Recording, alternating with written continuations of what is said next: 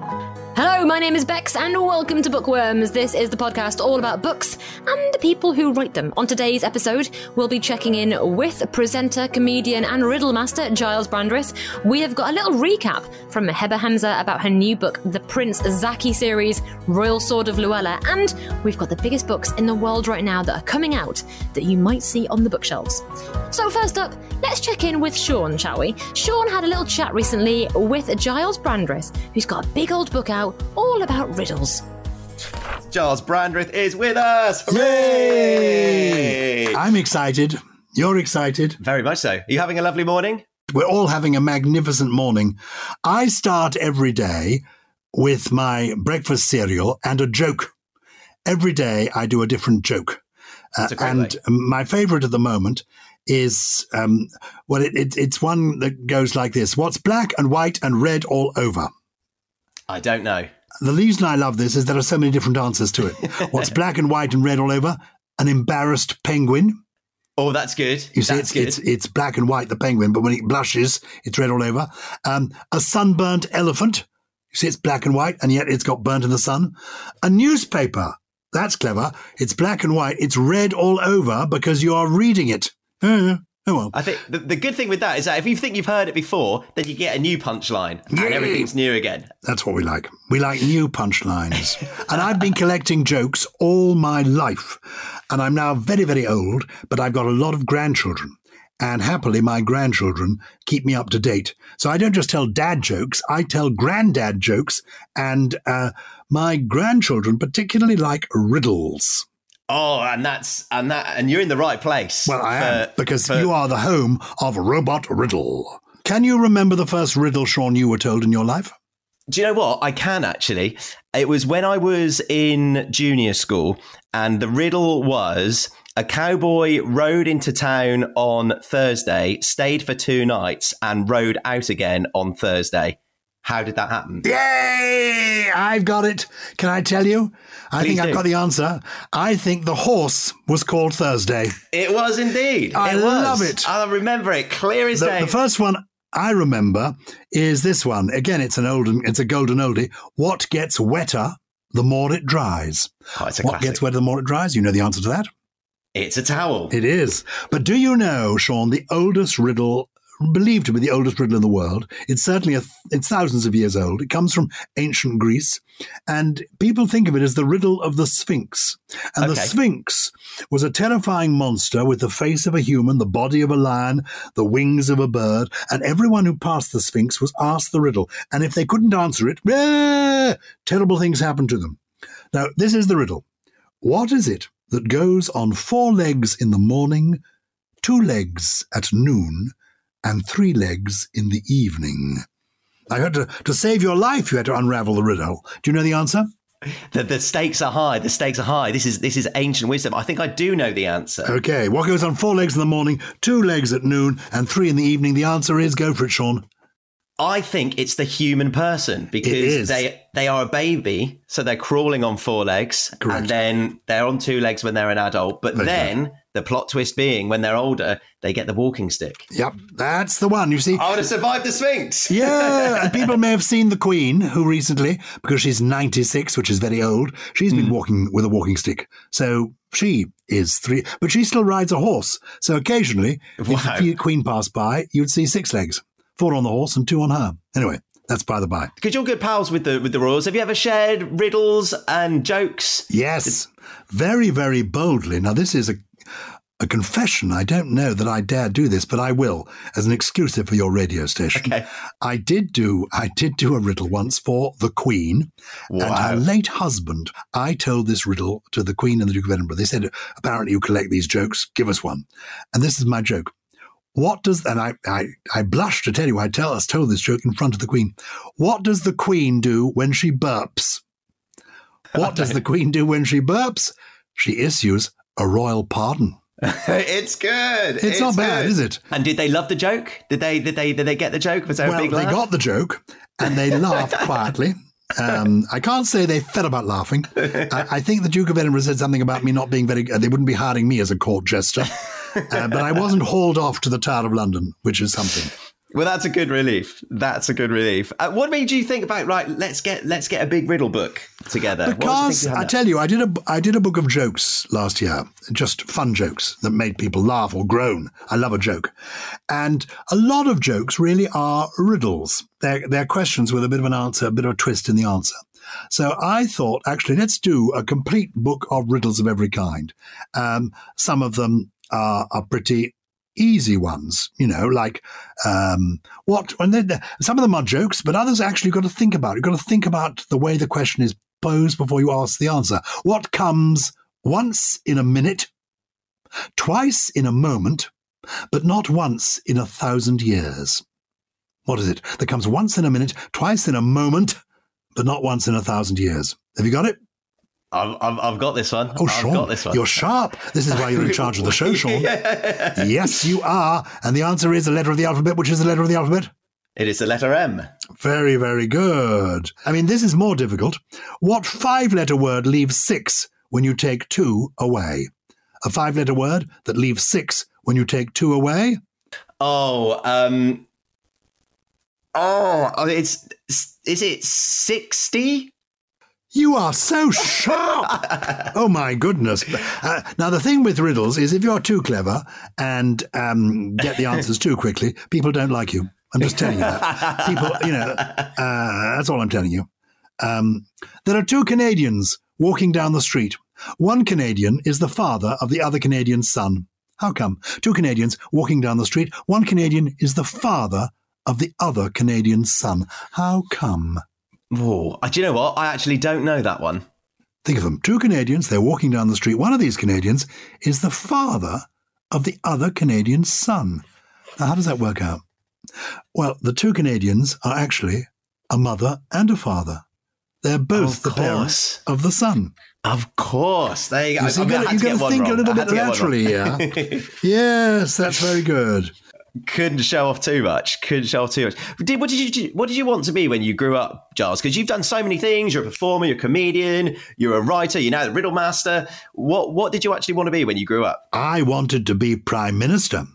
And there may be people listening today who rather wish that I was Prime Minister. And who knows what might happen. You could throw your hat in the ring now, Giles. I could. I tell you, when I was about 8, my head teacher said to me, Giles, remember, busy people are happy people.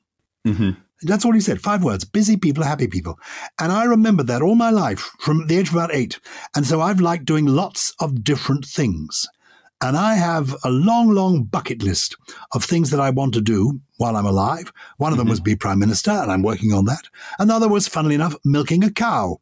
And I only did that last year. It's an amazing thing to milk a cow because, not everybody knows this, but essentially milk, I know, can come from nuts. I know it can come from sheep and goats, but most of the milk we drink comes from cows. And I've actually I've had my fingers around the udder, squelch, squelch, or rather squeeze, squeeze, spurt, spurt, and that's fun. So I like doing lots of different things. So the answer to your question is I'm not sure. Can I ask you something? Yeah, please do. Can you take a hard-boiled egg and make it stand on its end without wobbling? Can I take a hard-boiled egg and make it stand on its end without wobbling? I don't know if I can. Yeah, you can easily. What you do is you just smash the end. And it's hard-boiled, you see, and it'll still stand up. Yeah. So some of the riddles are very silly riddles. And others are ones that you can use to tease people with, which is quite fun. Thank you very much to Giles Brandreth and indeed to Sean as well. Next up, we need to have a little chat with Heba Hamza. Now, I spoke to her recently about the newest book in her Prince Zaki series. It's called The Royal Sword of Luella, and here she is. I feel like you are a very busy lady because you are about to launch the 3rd book in your Prince Zaki series. Is that right? Yes, that's correct. It's we're hoping to launch it the end of August this year. Oh my goodness. So for people who haven't heard of it before, can you get us up to speed? Tell us what Prince Zaki has been doing so far. Yes, definitely. So the Prince Zaki books are obviously about a boy named Prince Zaki ending his teenage years and becoming an adult, and he's the heir to the throne, to the kingdom of Luella.